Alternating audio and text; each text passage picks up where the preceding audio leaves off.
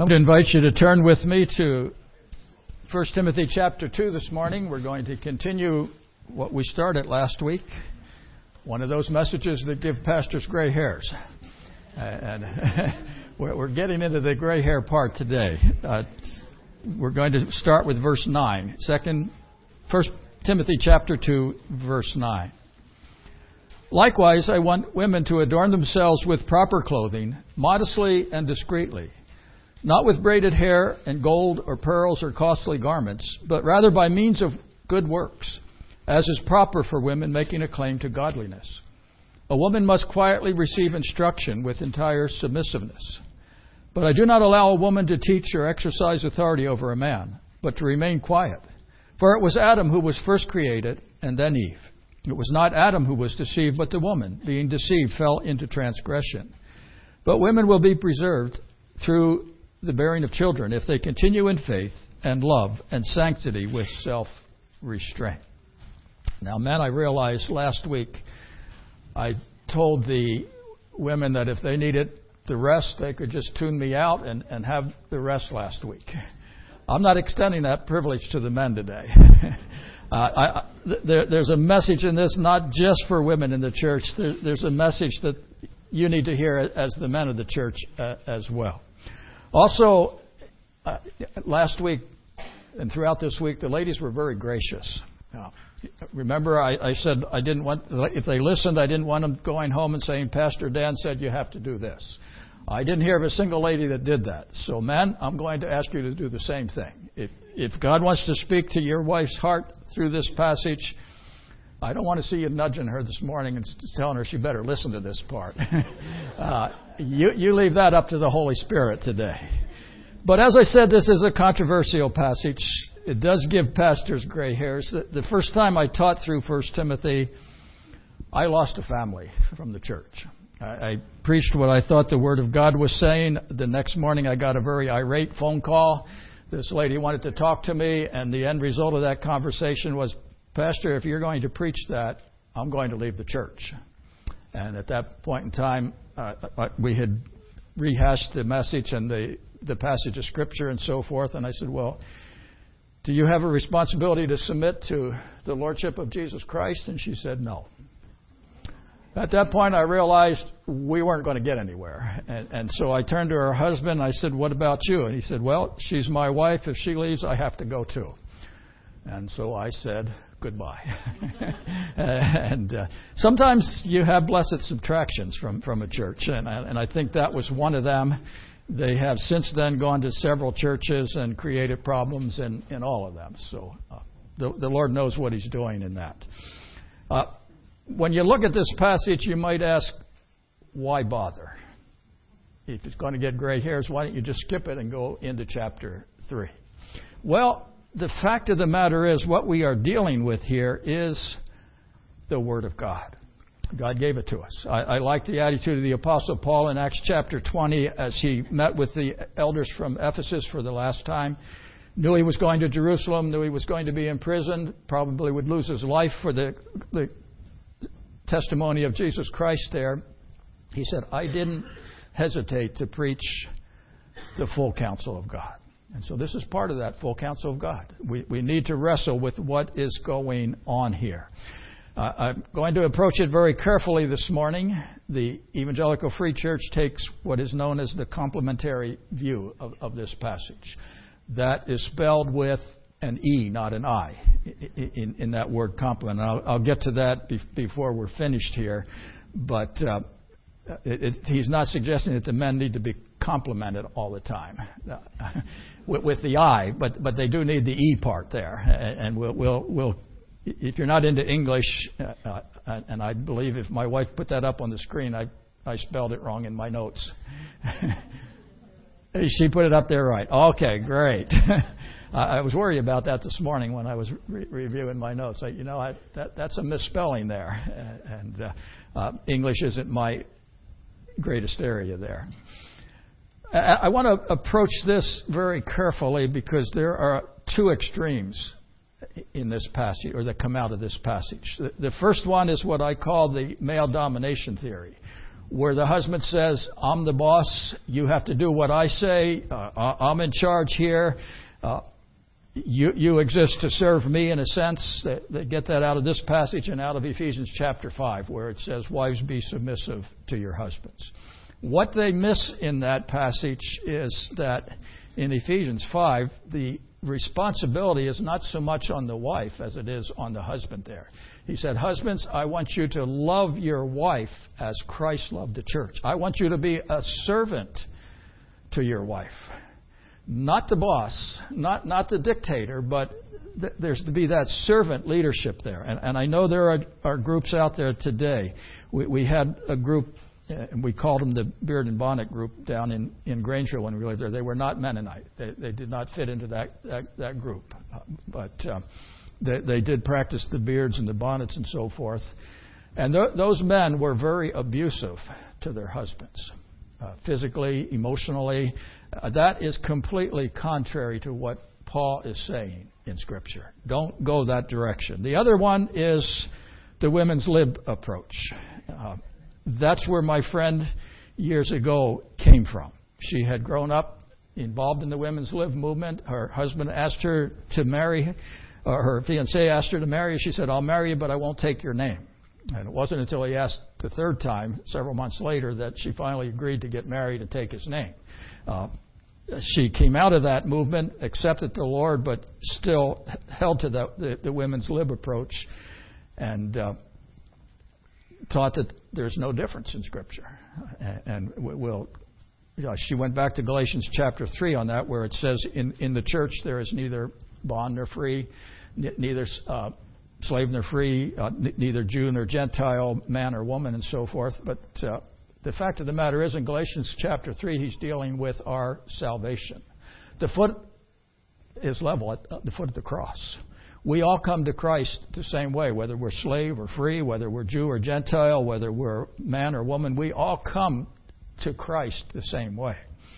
That doesn't minimize the fact that we have roles in society and so forth. Just because a man came and accepted Christ as Savior didn't automatically say you don't have to be a slave any longer. He had to settle that with his master, not with himself there. It wasn't an automatic change there. Many like to look at this as a cultural matter, not binding on us today. I think that's a very slippery slope when we start saying we don't have to follow this Scripture because it's cultural. Paul doesn't appeal to culture here. He goes back to creation for his teaching here. In Hebrews chapter 13, verse 8, he says, Jesus Christ the same yesterday, today, and forever. That's still on the bulletin board back there. If you missed it, you can look at and get it there again. His basic principles do not change. And so God is not in the business of adapting His principles to our culture. He's in the business of transforming our culture to adapt to His value system. We need to make that distinction there as we look at a passage such as this. So the question we want to ask as we approach this passage is, what does God expect of women in the church? Now, I say that very carefully. I'm not saying, what does God expect of women? I'm not ending it with that. What He expects of women in the home, what He expects of them in the business world is entirely different than what He is looking at in this particular passage. He is dealing with the church. If you go into chapter 3, verse 15, where he sums up this passage, he says, in case I am delayed, I write this to you so that you will know how you ought to conduct yourself in the household of God. So this is the basis on which he is writing here. Men, be careful that you don't extend that beyond what God is saying here. It doesn't give you the right to be the boss at home. He has other passages that deal with that. There's 4 thoughts that I want us to look at from the passage. The first one is God expects women to have modesty in verse 9. That's the first one there. This is kind of, I don't have an easy outline for you to memorize from this one. They don't all start the same. They're all going to be different, but I try to keep them real simple anyhow. So just one word on this one, modesty.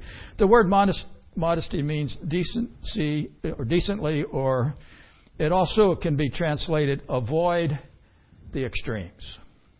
That's the idea behind that. The same word that is used, and we're getting to that season, whether we like it or not, where we're going to trim a tree, adorn a tree. I suggested to somebody that this would make a nice Christmas tree. I think I've been outvoted on that. It's not going to do for a Christmas tree. But we talk of trimming a tree, of making it look, well, for some of you, making it look beautiful. I don't see a lot of those ornaments and so forth, but that's okay. We can do that. But that's the word that he's using here. And I think too little or too much of decoration can be a bad thing. He said, I want you to do it in modesty. I want you to be dressed modestly here. Some go to the extreme. Some groups, we had a friend years ago, right shortly after we were married, we visited one of Ginger's friends, had gone to Multnomah together. She was living back, I think it was in Indiana where we visited her. And we were rather surprised when we got there. She was dressed entirely in black. And she had decided, the church that she was going to was teaching that women had to wear black. That's all they could wear. I had a problem with that. I told her, you ought to look around. Look at the flowers. Look at the amazing colors that are out there that God created. Look at the birds. Surely we're of more value to Him than that. I don't know where she's at today. I don't know if she's still wearing black or not. But I thought that's taking the Scripture just a little bit too far there when it talks about modesty there. Another lady that we knew back in Ekalaka when we were pastoring there, she was approaching her 80th birthday. When she had accepted the Lord as her Savior, she was involved in a group that taught that women were not to wear fancy clothes, they were not to wear makeup, they were not to wear jewelry. And as she was getting ready for her 80th birthday party, her husband was home with the Lord by that time. I remember her wistfully saying, I wish... She was no longer in that church group or that mindset, but she said, I wish they would have let me keep my wedding ring. She had given away all of her jewelry, and they said, you have to give away your wedding ring as well, because women aren't supposed to wear jewelry. That's going beyond what Scripture says here. If you're going to go to that extreme, you have a major problem. Because in 1 Peter chapter 3, verse 3 there, where parallel passage to this, he lists wearing dresses along with the jewelry and so forth. So if you're going to take away the jewelry, you're going to take away the dresses. And I'm not going there this morning. I'm sorry. But that is going a little bit too far. That's going beyond what the Scripture says.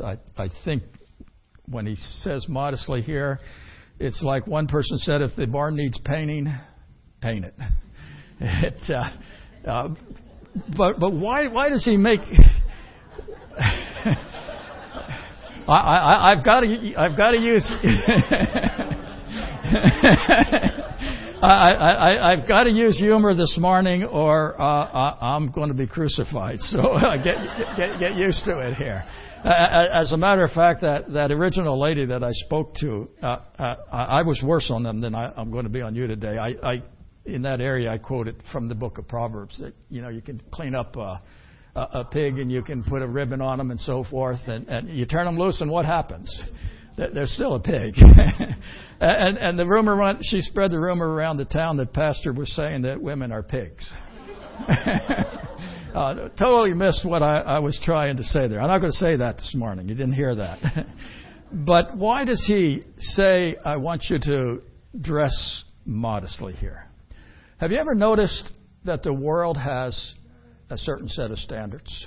You go into some of our offices, they expect their employees to dress a certain way. Why? Because they are representing that company. And so they expect a decent standard of dress. Many of them will have a dress code that they have to live up to. And I think we need to recognize here that what he is saying is, in this world, we represent Jesus Christ. And we are not here to draw attention to ourselves in the wrong sense there. We're here to attract others to Jesus Christ. So he says, I want you to dress in such a way that the attention is not drawn to you. It's drawn to Jesus Christ. That's what is behind the command here to modesty in verse 9. The second area he looks at is verse 10. He said, I want you to adorn yourself with good works here. This is the adornment that he is looking for. Because true beauty, I believe, is more than an external matter. We can paint up the front. We can put on the jewelry. We can put on the clothes and attempt to look beautiful. But someone has wisely said, the woman that depends on the external soon runs out of ammunition. Look at that again. The woman that depends on the external soon runs out of ammunition. He is dealing here with the issues of the heart. And that's where true beauty begins. It's in the heart. No amount of jewelry or fancy clothes can make up for a critical spirit, a nagging wife, a rebellious behavior or attitude. You just can't do it. It's a heart matter. It's a heart issue. And so he said, I want your beauty to come from the inside out. I want you to be a beautiful person in the heart there. Now, I'm going to do just a little bit of meddling with the ladies here this morning. I trust you'll forgive me and I'll survive this. But I want to ask you just to think through, ladies, this last week, just your time this week. Which was most important to you? The external or the internal? Which did you focus your time on? Where did you invest your efforts there? Were you attempting to put on an outward show? Or were you allowing God to make your heart beautiful? Were you allowing Him to work in your heart and in your situation there? It's not an either-or situation. He couples the modesty with the good works there. We need both. But which one is most important to us? Who we are or what image we present to the world around us? We are to concentrate on the internal, being what God wants us to be. The third area that he looks at is the area of teachableness. And again, I wasn't sure whether that's actually a word or not. Jenny, you didn't correct me on that, so... Okay, all right. I honestly looked it up in the dictionary, and I couldn't find it. So I'm assuming it's not an official word, but it says what I want it to say. So I am making it an official word today. From now on, this is a legitimate word, teachableness.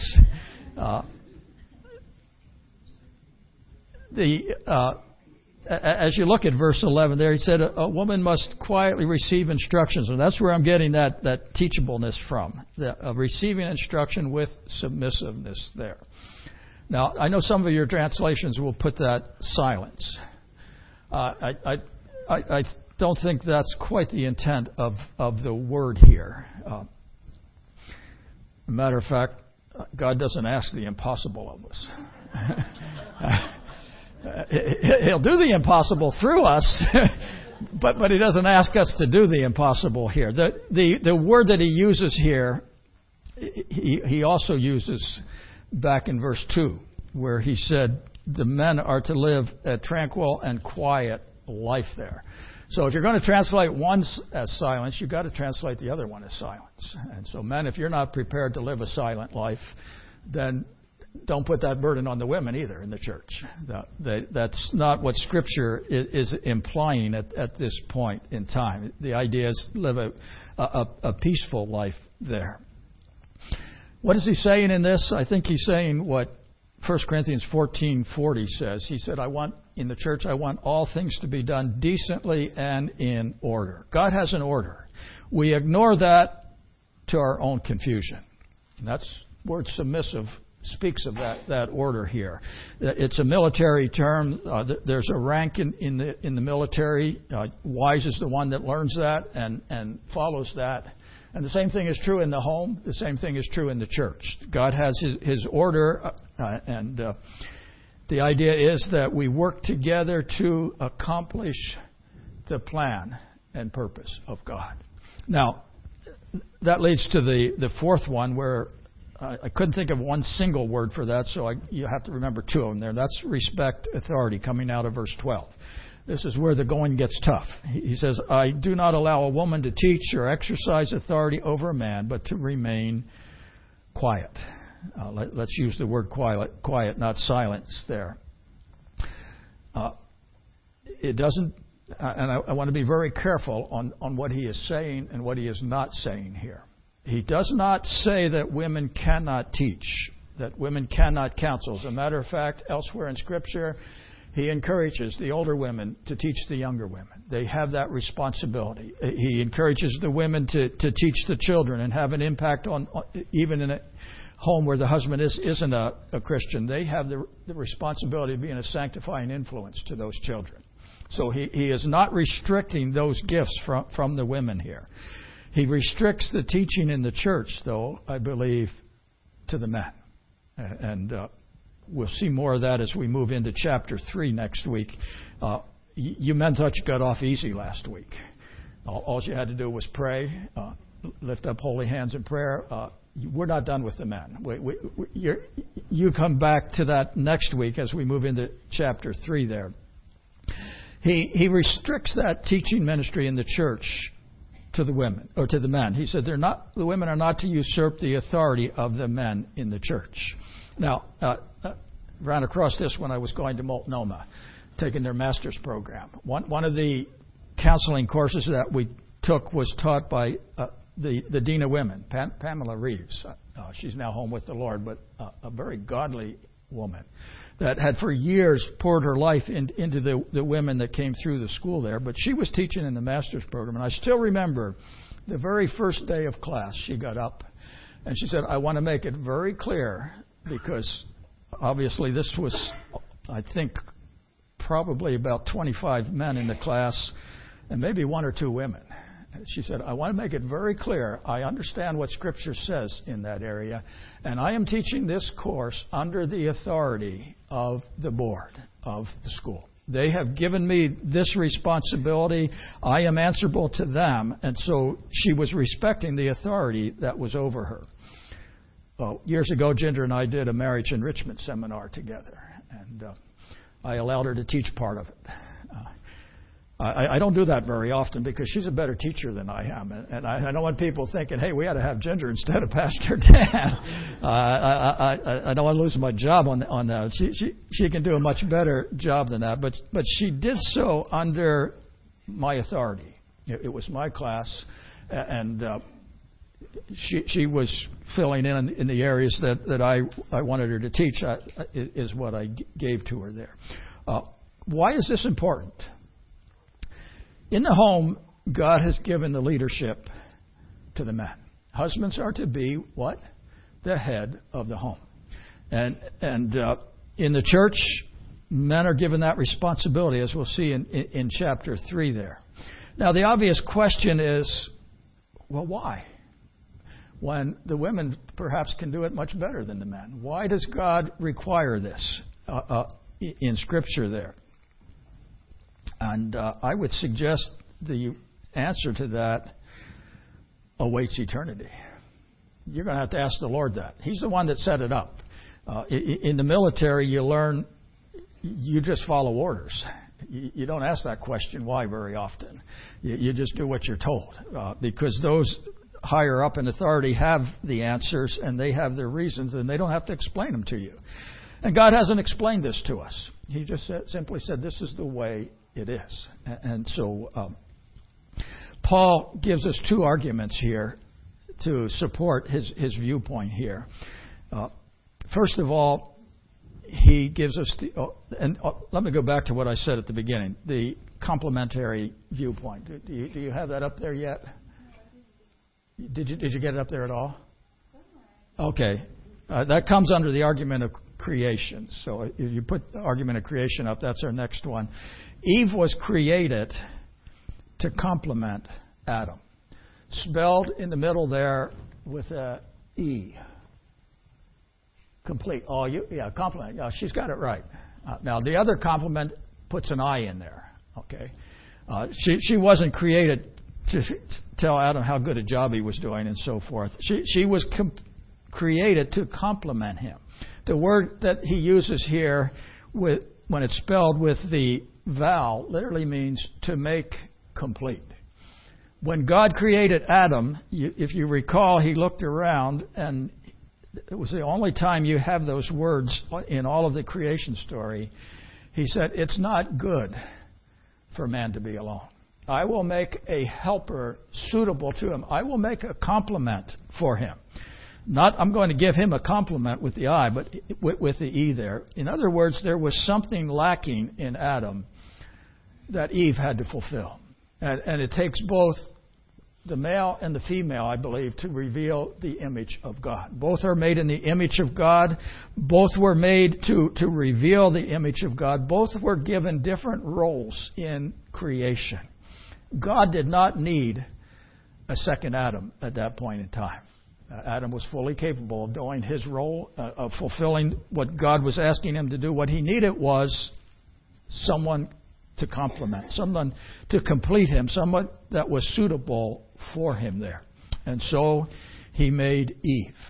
And he gave Adam and Eve different roles and different responsibilities to fulfill and to live out in this world. And that's where the Evangelical Free Church takes its stand on this. They use the complementary approach that God created man and women with different roles and expectations in mind. I realize we come from a variety of backgrounds here, and some of you have come out of churches that have women in the position of pastor and so forth. Personally, I've worked with some of those women. I have fellowshipped with some of them, but I don't believe they were in the place where God wanted them to be. That's my viewpoint on it. You can disagree with me afterwards all you want, but you got to explain away Paul's scripture then if you're going to take that approach. And that's kind of hard to do. Different roles, different responsibilities. He uses the argument of creation. He also uses the argument of the fall here. He takes us back again to the beginning part of creation, and he says, it wasn't Adam that was deceived, it was the woman. What was going wrong there in the book of Genesis? If you take time to read the story in Genesis chapter 3, you will notice when Satan came and tempted Eve, the picture that we have, and we always have in our Sunday school pictures and so forth, was Eve was there alone, the serpent comes along and tempts her, and she falls. But that's not scriptural. If you read verse 7 of Genesis chapter 3, it says, and she gave to her husband who was with her. He was there. It was his responsibility. He had received the word of God. He had received the commandment before Eve was created not to eat of that tree. He sat there and said nothing. He ignored his responsibility, and he passed that responsibility on to his wife. I think that's a critical part of the story that we often miss. No church will prosper where the men do not pray and the women usurp the position of the men. No church will prosper if we go that direction. Now, I had one lady, when I taught this years ago, she came to me and said, you know what? If we wait for the men to do it, it's not going to get done. She was talking about different issues in the church. And I had to acknowledge that she had a valid point. Because men, let's face it, we tend to be a little bit lazy, don't we? If our wives are going to do it, let's let them do it. We have enough on our plate. We can pass it off to them. But my advice to that lady was, maybe it was time for you to take your hands off and let God convict the men. Let God put that responsibility on their hearts. You've tried your nagging. You've tried pushing the men. You've tried all different ways. Why don't you just turn it over to the Lord and let the Lord deal with it? Because He has a way of getting a hold of the hearts of men if they are at all responsive to Him there. Usurping the position of the men may get the job done from our human perspective, but it doesn't get the job done from God's perspective. We need to be very careful and very clear on that today. Adam missed the boat. He had the opportunity to speak up and say, wait a minute, Eve, God said don't do this. And he said nothing. And we've suffered the consequences ever since. And so this becomes an important area here. The ladies love to usurp that authority if they're given the chance, but God says, don't do it. Take your hands off. Let me be God. Now he closes with a verse, one of those verses that I'm not sure I fully understand. Verse 15. There are a couple thoughts come out of verse 15. I'm just going to give you my suggestions on that. And you can wrestle with it. You can come to whatever conclusions you want on that. And if you get the final conclusion on it, come and tell me so that I can do that next time here. He says women will be preserved through the bearing of children if they continue in faith and love and sanctity with self-restraint. Two teachings come out of this. Number one, while God has given man the position of leadership, it was actually the woman's privilege to bring the Christ child into the world. Think of that for just a minute. The men were given that role of leaders in the home and in the church and so forth. But what a tremendous privilege that was for Mary to be the mother of Jesus Christ. God blessed them. God honored them. This was part of the role that God had for women, was to bring the Christ child into the world. The only problem I have with that is that he goes on. He extends that to the other women if they continue in faith and love and so forth there. So what is he saying in that? I think, and this is what conclusion I've come to on this, is that godly women will find their fulfillment in God's role for them.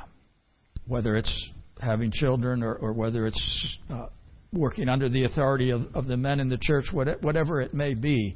If they cooperate with God in the role that God has for them, they will be blessed in the process. They will experience a blessing. If they step out of that role, then they are going to have trouble and so forth. And I think one of the reasons God has designed it that way is because really what we are involved in today is a spiritual battle. And God gave that responsibility to the men to be the warriors, in a sense, to enter into that spiritual battle. And sometimes we put the women in that position to their detriment. Men, we need to take our role seriously as head of the home, head of the church, as those that provide the spiritual leadership and so forth. Don't pass that responsibility off to your wife. That's not their role. You take that leadership. You be the one that God uses in that particular area of life there. As we look at chapter 2 here, and I'm going to close it off with just a couple of questions here. I'm summing up the whole chapter in this conclusion, not just what God is saying to the women here, because I know, men, you've been resisting that temptation to nudge your wife, and I commend you for that. But the question I want to ask, as a man or as a woman, are you fulfilling your God-given role? Are you doing what Christ has asked of you? Are you being the man or the woman that God asked you to be? Are you living out that role in your home, in the church, to the glory of God in our community here as well? Men, that involves a ministry of prayer. Are you prayer warriors?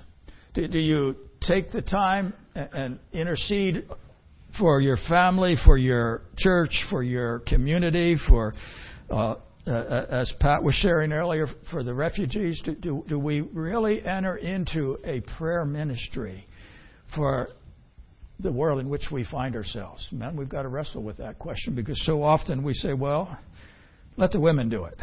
They have the time. We're too busy with our activities. No, it's our responsibility. Are we fulfilling the role that God has given us in that area? Now, we'll come back to the men next week and find out you got more to do than just pray. There's more involved in it. But for this week, how did you do in the area of prayer this week, man? And then, ladies, as you evaluate your role, you got 4 points to look at here this morning. How are you doing in those 4 areas?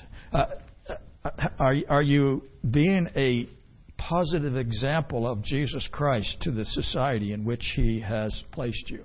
Are you living out that modesty, those good works? Are you teachable and so forth?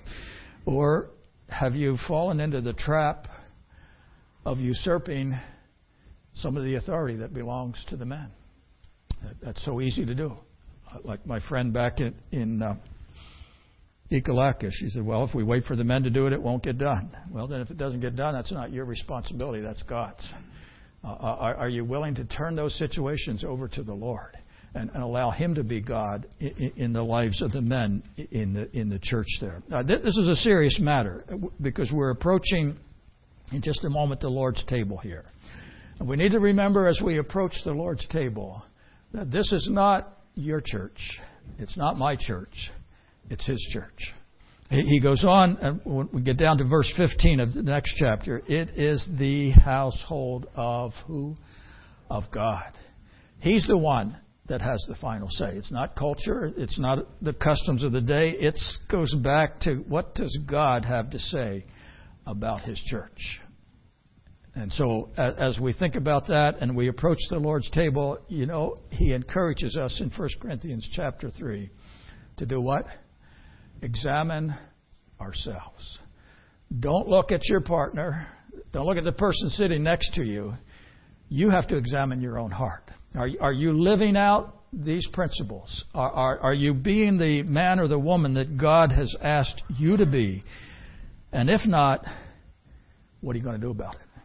Are you going to say, Lord, I'm sorry. I need your forgiveness. I need your cleansing. And from this point on, I want to follow your word. Or are you going to go about, as my friend back in Ekalaka did, your own stubborn way? And say, well, if that's teaching, then I'm not going to come anymore. It's your choice. You have to live with the consequences of that choice. But he says, I do want you to examine your heart. Is it right with God in the household of God? Let's pray. Father, we want to say thank you that you care enough to give us your word. We don't always understand it. And we don't always understand the why of it. But you've made it clear. And so I pray that you would give us the courage of conviction to say, I'm going to do what you say to do. Lord, help us to be willing to do that. We pray in Jesus' name. Amen. With that in mind, we're going to sing 161, Breathe on Me, Breath of God.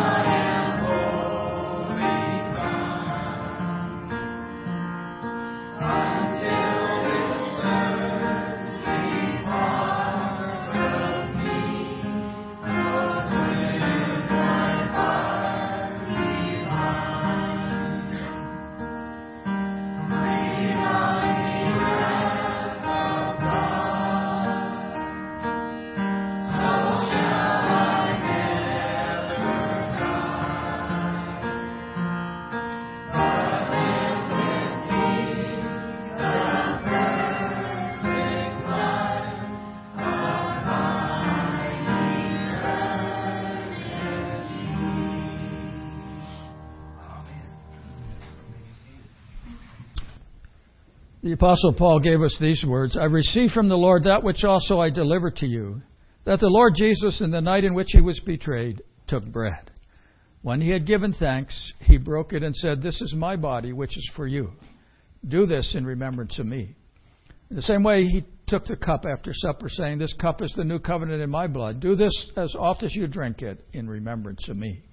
For as often as you eat this bread and drink this cup, you do show the Lord's death until he comes. Therefore, whoever eats the bread or drinks the cup of the Lord in an unworthy manner shall be guilty of the body and the blood of Christ. But a man must examine himself, and in so doing he is to eat of the bread and to drink of the cup." As we come to the Lord's table, the representation of what Christ did for us on the cross of Calvary. If you've accepted Jesus Christ as your personal Savior and you're visiting with us, we invite you to partake with us. This is his table. And he has made that invitation clear to all who love the Lord Jesus Christ. If you're visiting with us and are not used to our way of doing things, we ask that when the cup or the bread and then the cup is served, that you hold it till everyone has been served, and we'll partake of it together there. But you're certainly welcome to join us if you love the Lord Jesus Christ. I'm going to ask the men to come forward at this time. I'm not sure that they were appointed. How they were. Okay, good.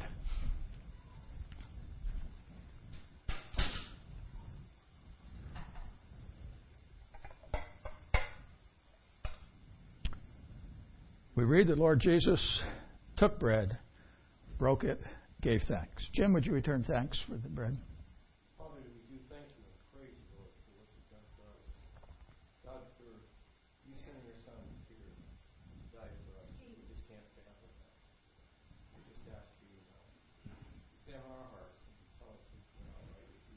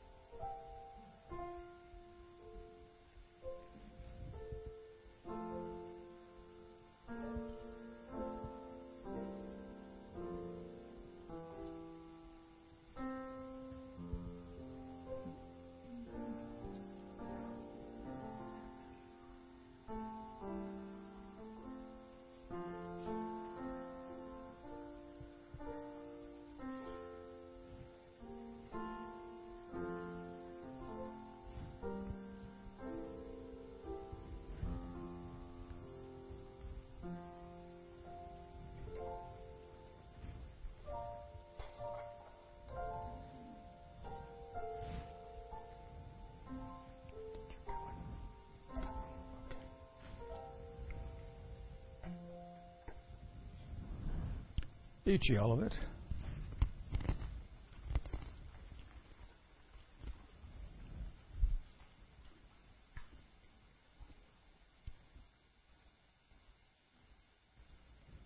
The same way also he took the cup when he had supped, saying, "This cup is the new covenant in my blood. Do this as oft as you drink it in remembrance of me." Larry, would you return thanks for the cup? Our precious Heavenly Father, thank you for seeing your Son shed his blood for us, Heavenly Father. In the Last Supper, to take this element in remembrance of me. We thank you for that, Heavenly Father. Let us always remember what it costs for our salvation. He paid it with his blood. We ask all you bless it to our bodies in Jesus' name.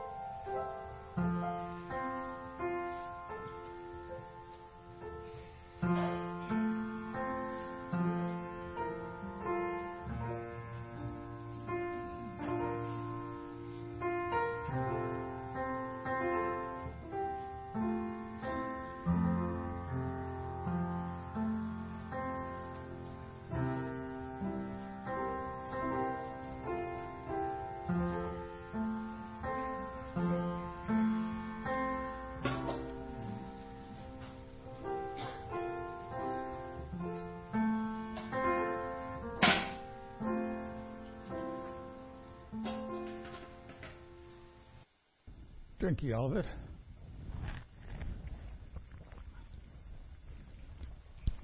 We're going to end by singing The Wonder of It All. I trust you meditate on that thought as you go through this week. Just think, God loved you.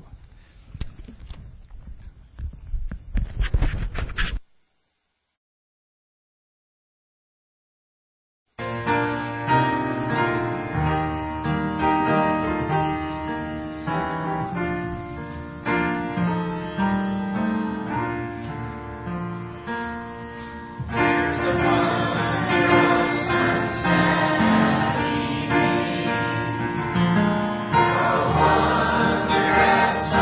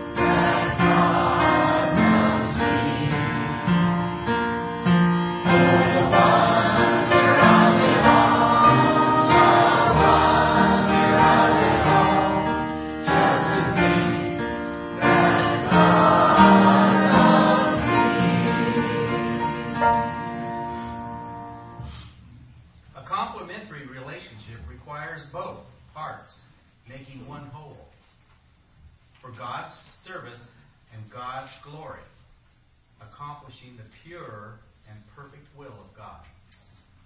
Go this week and do that.